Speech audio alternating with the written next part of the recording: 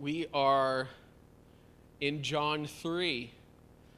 And when I first started preparing for this sermon, I was going to do John 3, 1 through 18. But then when I started studying, I concluded that today I'm only going to get through John 3, 1 through 8. So, there's a lot of stuff happening here in this scripture. I'm going to go ahead and read this passage real quick. Now there was a man of the Pharisees named Nicodemus, a ruler of the Jews. This man came to Jesus by night and said to him, "Rabbi, we know that you are a teacher come from God, for no one can do the signs that you do unless God is with him." Jesus answered him, "Truly, truly, I say to you, unless one is born again, he cannot see the kingdom of God." Nicodemus said to him, "How can a man be born when he is old? Can he enter a second time into his mother's womb and be born?" Jesus answered, "Truly, truly, I say to you, unless one is born of water and the Spirit, he cannot enter the kingdom of God. That which is born of the Spirit is spirit. Do not marvel that I say to you, you must be born again. The wind blows where it wishes, and you hear its sound, but you do not know where it comes from or where it goes.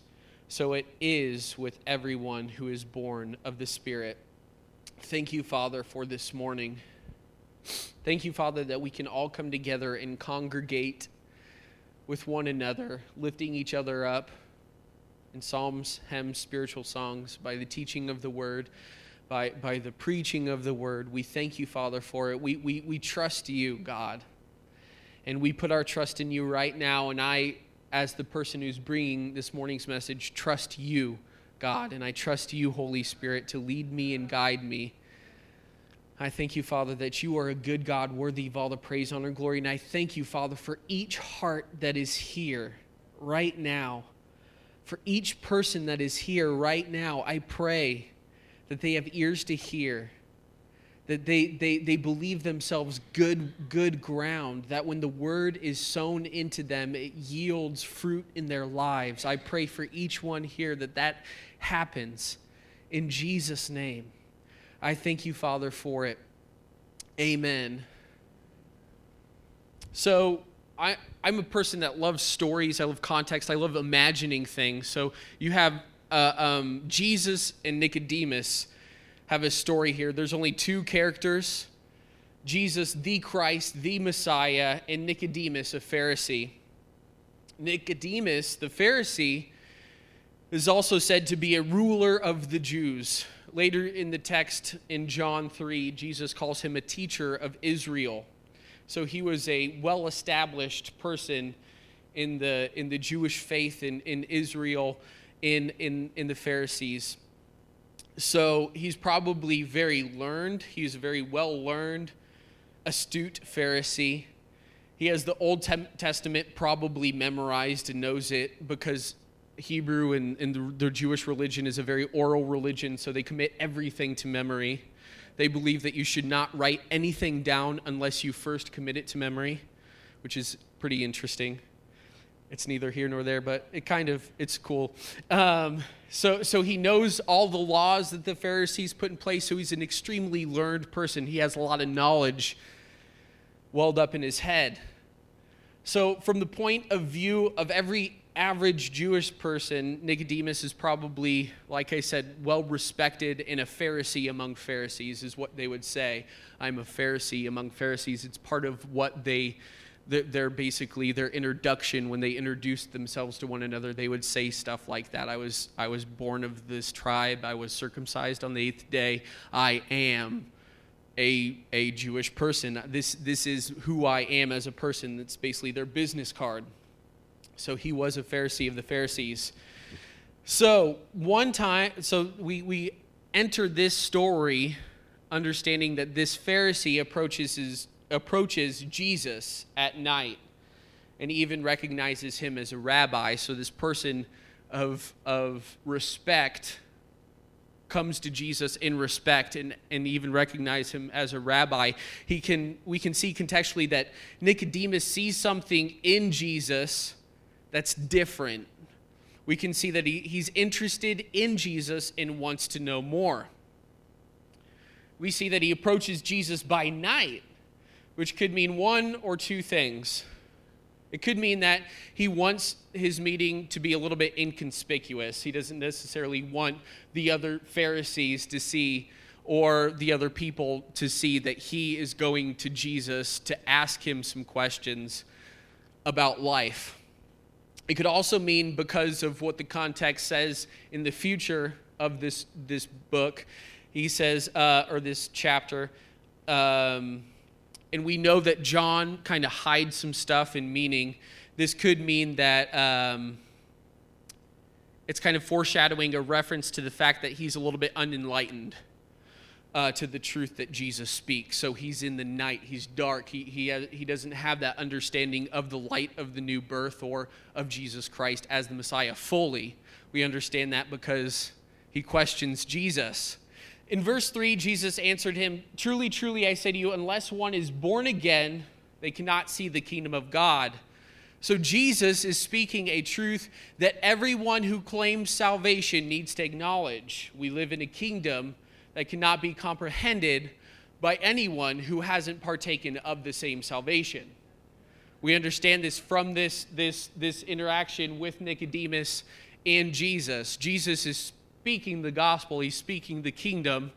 So people outside, without that understanding, without being born again, without having that salvation imparted on the inside of them, they don't know what we know. So it's kind of funny when we kind of try to point to the world and tell them that they should act differently when they're doing exactly what their nature is telling them to do. Their nature has not been changed. They have not been born again. So we can't tell them to do this or that. It's not our right. It is God's opportunity to go and change lives. So, this phrase also, being born again, reminds us of the first chapter of John 1, 12, and 13.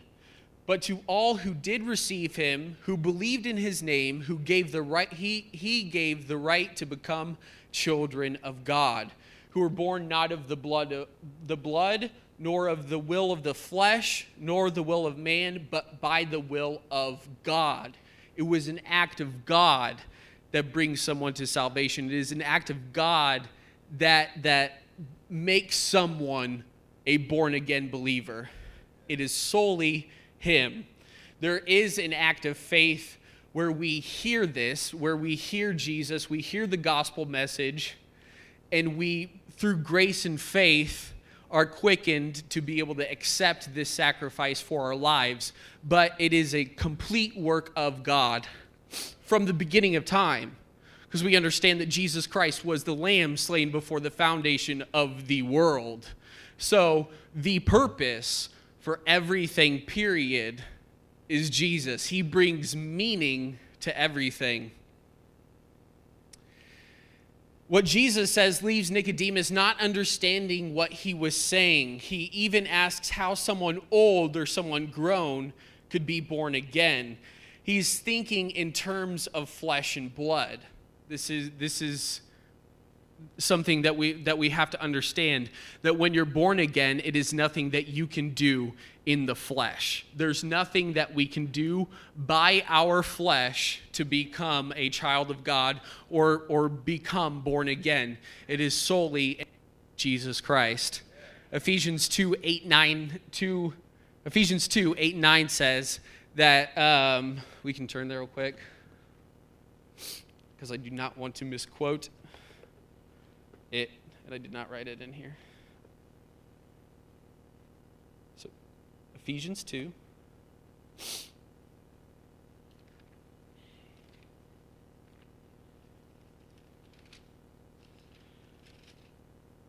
Eight says,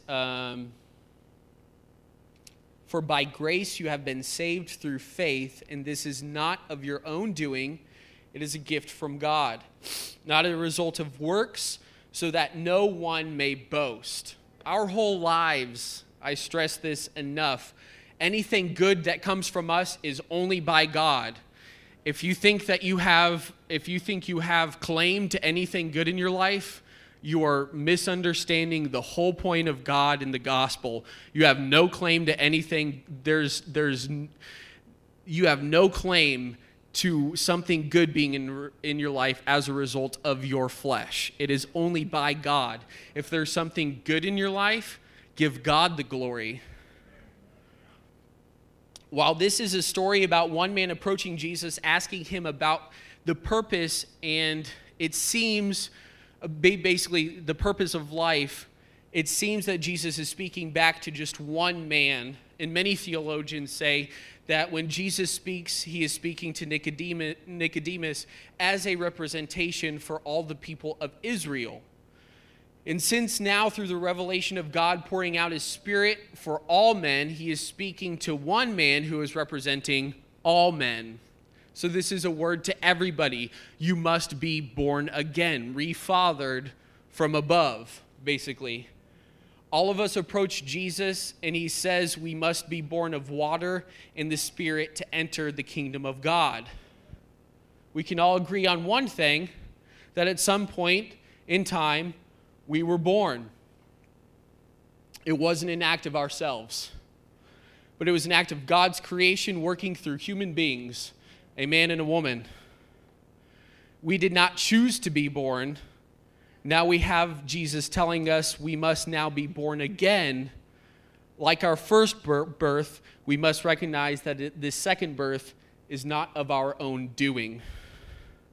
Born of water, John the Baptist came baptizing in water unto repentance, a recognition that when we try in our own flesh to clean ourselves up, it is like washing ourselves with filthy rags.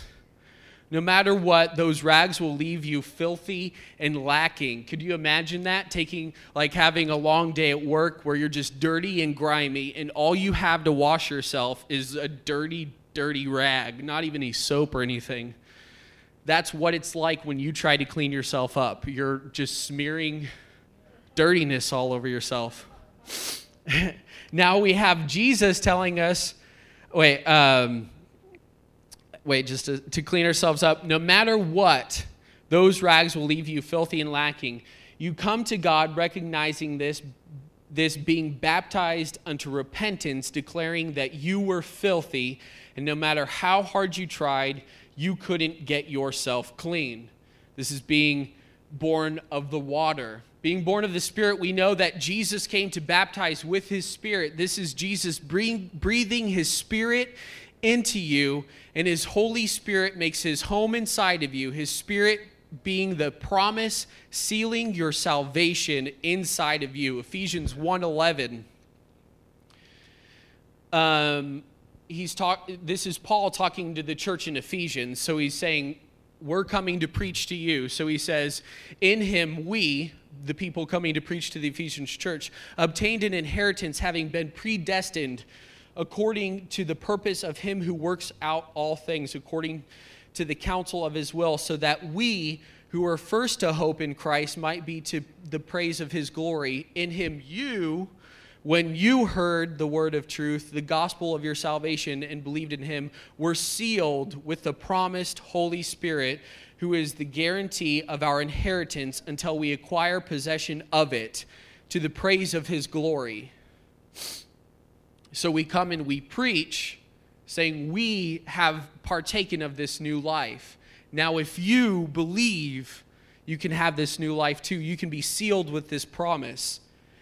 This is a work of God. This is what Jesus is trying to communicate to Nicodemus, and ultimately what he is trying to communicate to us. Salvation is a work of the Trinity.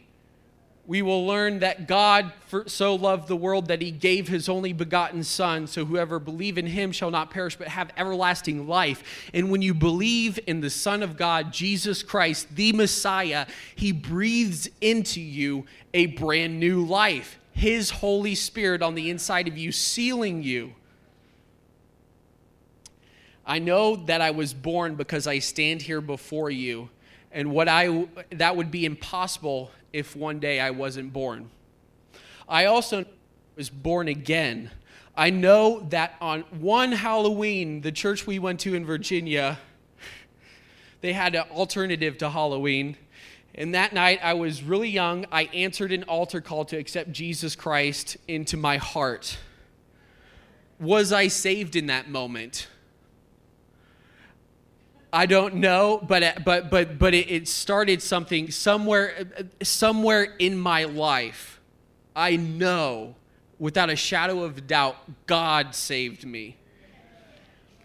But what I am sure of is that at some point I was born of the water in spirit, and it was nothing that I did. At some point I know that I truly saw and understood the gospel. It became enlightened to me, and I understood what it was. There was a story in a sermon that I heard by a man named Timothy Keller, who was actually approving people to become pastors of churches. And this one guy that was going through the pre-approval time, he was interviewing a whole bunch of people, and they said, well, I was saved at this point, but I never really understood that the gospel was never enlightened to me until this part of my life. So there was an initial moment where they accepted the sacrifice, but the gospel wasn't enlightened to them until a certain point. There was one story where a man came to him and said, you know what? I have this new understanding of the gospel. I know that Jesus Christ came for me, that there was nothing that I could have done, that it had to be him completely that saved me. And I'm just wondering, why didn't people write about that before? Like he gave, for instance, why didn't Martin Luther say anything about the grace of God and salvation, stuff like that? And Timothy Keller is like, you need to go back and read what Martin Luther wrote. Because Martin Luther, all through his writing, said it's through grace, it's through a work of the cross, it's through Jesus Christ that saves us. It's because he didn't have that understanding, that enlightenment of the gospel. So we all know, I can know right now that his spirit is on the inside of me just because his gospel has been enlightened to me. I know I couldn't do anything to make myself right, and I needed Jesus, and he breathed his spirit in me, and that spirit sealed me with the promise of salvation. I know that spirit is in me because it bears witness with my spirit that I am his child, and he is my father. That is in Romans 8. Let's look at that for a second.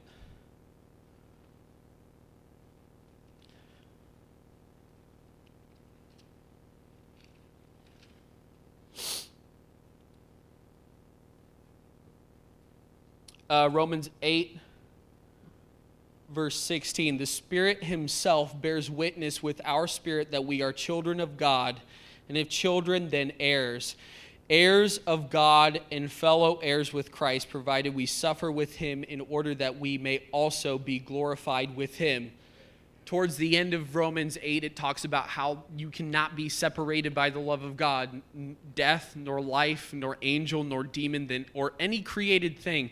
Nothing can separate you from the love of God. And the funny thing is, I am a created thing, so I couldn't separate myself from the love of God. There is absolutely nothing. So let's think about these births. Neither of these births in my life were my doing. I did nothing to be born of the flesh and blood from my mother and father. I did nothing to be born again by the water and spirit. It was all by God's grace. So there is absolutely nothing that I can do to make myself not my mother and father's son. Their blood runs through my veins. Their DNA is part of my DNA. It is absolutely impossible for me to lose my identity as my mother's son and my father's son. So in conclusion, there is absolutely nothing I can do not be my heavenly Father's son. The blood of his son continually washes me clean and makes me a new creature. His Holy Spirit has made his home inside of me and became a part of me. If you think you can lose this salvation, you might not be listening to the Holy Spirit is saying to you, bearing witness to your spirit that you are a child of God. You may not have even experienced salvation yet. Maybe you thought you had to do something to earn this salvation. Maybe you thought this salvation was conditional. Maybe you thought you had to clean yourself up, all the while you were just using dirty rags to smear filthiness, making you all the more unclean. If you feel the Spirit of God inside of you right now, bearing witness that you are a child, take heart. Know nothing that can ever separate you from the love of God. Know that you are God's child and He will never leave you or forsake you. Stop worrying about whether you're going to lose your salvation or not, and know that it is secure. Because the second you understand that it is secure, maybe is the second you can start fulfilling what God has for your life instead of just worrying about yourself. You can understand that God has given us a great commission. Not to worry about ourselves and our salvation, but to go forth and preach the good news to everybody. I got this book. It's pretty good. It's called Walking in the Dust of Rabbi Jesus, How the Jewish Words of Jesus Can Change Your Life. It's by Lois Vertberg, something like that. I just want to read you about God's long-acting love. It's called, I hope I pronounce this right, Hesed. The word Hesed is the descriptor par excellence of God in the Old Testament. The word speaks of completely undeserved kindness and generosity done by a person who is in a position of power. This was the Israelites' expression or experience of God. He revealed himself to them when they were not looking for him, and he kept a covenant with them long after the persistent breaking of it had destroyed any reason for his continued keeping of it. Unlike humans, the deity was not fickle, undependable, self-serving, and grasping. Instead, he was a faithful, true, upright, and generous, always. Hesed is a bone-weary father who drives through the night to bail his drug-addicted son out of jail. Hesed is a mom who spends day after day, thankless day, spoon-feeding and wiping up after a disabled child. Hesed is an unsung pastor's wife whose long-suffering, tearful prayers keep her exhausted husband from falling apart at the seams. Hesed is the love that can be counted on decade after decade. It's not about the thrill of romance, but security of faithfulness. More and more Christians even talk about our relationship with God as a romance. We reminisce about the day we accepted Christ, fondly remembering the night we first met. Does that mean we're only dating and not married? On my crabby, grumpy days, God's Hesed is what I hang on to. For better or for worse, He stuck with me no matter what. When you are God's child, when you enter into this covenant with Jesus Christ, it is a marriage bonded together forever. Let no man separate what God has put together. When you understand this, when you understand how great His love is for you, when you understand that nothing will ever separate you from Him, that He will always be chasing after you, no matter what, you can stop running and just give up, because no matter what, He's going to chase you down and find you and track you down until you just give up. So the good thing to do would probably be just give up. Because if you try to run, if you try to do something, He's going to chase you. And it's kind of special to think of trying to run from an omnipotent, omniscient, all-knowing God. Because no matter what, He will always chase you down. He will always be looking for you. He will always find you. This sets you free to be the temple of the Holy Spirit. and go into all creation and proclaim the glory of the gospel, the kingdom of heaven, and the gospel of Jesus Christ. Have faith that your salvation is secure. Stop focusing on yourself, and you can now accept the grace and mercy in this time of need to actually live a life of holiness, not empowered by your flesh trying to do something, but empowered by God's grace, empowered by God himself and his Spirit on the inside of you. That's the only way you're going to be set free. That's the only way you're going to be able to let go of addictions. That's the only way you're going to be able to be faithful. It's the only way you're going to be able to be a faithful spouse, a faithful father, a faithful mother, a faithful anything. It's the only way you're going to stop from sin. It's the only way, because your flesh can't do it. It will fail every single time. If you try to live a holy life by any other way but the grace of God, I guarantee 100% you have a 100% fail rate. At the end of the day, at some point in time, you will fail and you will slip up. I guarantee it. So stop trying to do it by the flesh and accept God's grace to live a holy life. That's the only hope that you have. Because when you're living by the flesh, you're not even living a holy life. You're putting your salvation conditional to what you do. Saying, I don't have faith in my salvation. When you try to pick this thing up and do it by the flesh, you're saying God's work isn't good enough, so I have to add to it. God's grace isn't good enough, so my flesh has to make up for it. That's what you're doing when you say, I have to do something by this flesh. You have to rest in God's grace and accept the mercy and grace in the time of need. And you will be able to walk boldly into the throne room, and he will give you everything you need ever to live this life. And the second you stop depending on him is the second you start depending on yourself or some other avenue of satisfaction, and is the second you fall and you don't experience that anymore. So what you need to do is not try to do it better. What you need to do is just understand that you need to just stop for a moment. Be still. Know that God is God. Have faith in Jesus Christ and what he has done. I have faith in Jesus Christ and what he's done. When I enter into eternity, I have faith. I've put all of my faith on the fact that I am his child. I have no faith in anything else but that. And if you have faith in your flesh that at the end of the day, when you enter into eternity, if you think you have anything to do to gain heaven, you have fallen from that. You have fallen from the understanding of what salvation is. I have full faith. You have to put all of your faith on him. Or then it's not faith.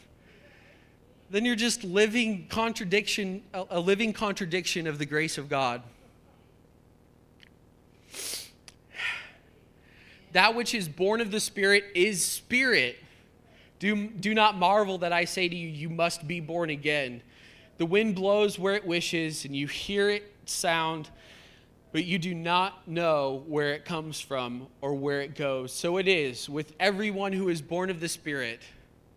If you are born of the Spirit, if you have been born again, if that Spirit's on the inside of you and bears witness with your spirit that you're a child of God, be at ease. Again, we can't see with our physical eyes the Spirit of God inside someone, just like we can't see the wind. Brooke Foss Westcott, dude from the 1800s, said, the believer shows by deed and word that an invisible influence has moved and inspired him. He is himself a continual sign of the action of the Spirit, which is freely determined and incomprehensible by man to source and end. Though seen in its present results. Meaning, it's a work of the Spirit. Everything is a work of the Spirit. You don't know where it began and you don't know where it ends. It's infinite. It's eternal. That those who believe in him will have eternal life. That it's infinite. that we can believe that, yeah, one time I prayed a prayer when I was a little kid, but at one time I was saved, and now that salvation has encapsulated my whole life. And I don't know the beginning from the end, because he's the Alpha, the Omega, the one who was and is to come, the Lamb slain before the foundation of the world. So my whole entire life has been swallowed up by Christ. He has wiped away the past. And at the beginning of my life, Christ. In the middle of my life, Christ. At the end of my life, Christ. He is the Alpha. He is the Omega. He's the beginning. He is the end of my life. There was never, he wiped it away. He wiped away your past, so much so that there was completely erased and eradicated that old part of you. So there now was destroyed forever. Destroyed. It was destroyed forever. So there now is a new creature, brand new, in the Son of God, Jesus Christ, standing there. And the glory that there is on the inside of you outshines all the other parts of your life, so much so that it destroys all the other parts of your life, so much so that there never was a sinner. There never was a person that never believed in Jesus Christ, but it's just a testimony of God's grace from the beginning of time till the end of time. This is what happens when salvation comes on the inside of a person. It changes you so much so that there's nothing left but a new creature there. This is the testimony that we must believe. If we believe this testimony, if we rest in the grace of God, if we trust in that, we will do what God has called us to do. He will give us the grace to step out and do certain things. He will give us the grace to step out and tell people about Jesus. He will give us the grace if we trust in him and not trust in our flesh, because our flesh fails. Our flesh will fail. This is the Spirit of God. This is a work of grace and mercy. This is the new birth, a new creation. Thank you, Father, for everything. There is really nothing we can add.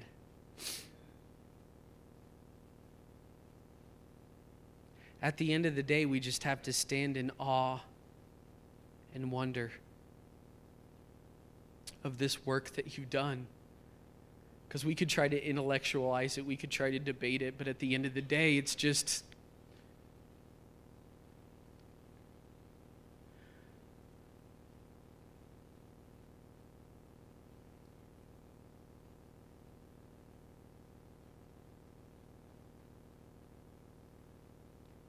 just you.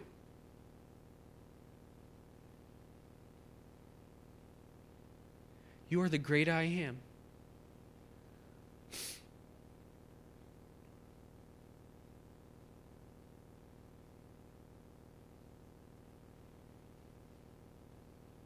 May we not intellectualize this. May we not try to write this down, but may we just throw our lives into it and believe it. May we have faith in you, God. May we actually have faith and trust in your salvation and trust in your work. We are your workmanship. We are your artistry. You love us and you take care of us. We are your masterpieces. If anybody doesn't have that spirit that bears witness with their spirit on the inside of them, bearing witness that they are a child of God, God's grace, and God is always searching. His Spirit is always searching for those people who see the gospel presented and understand it. And the Spirit is always just searching for that good ground that he can sow into.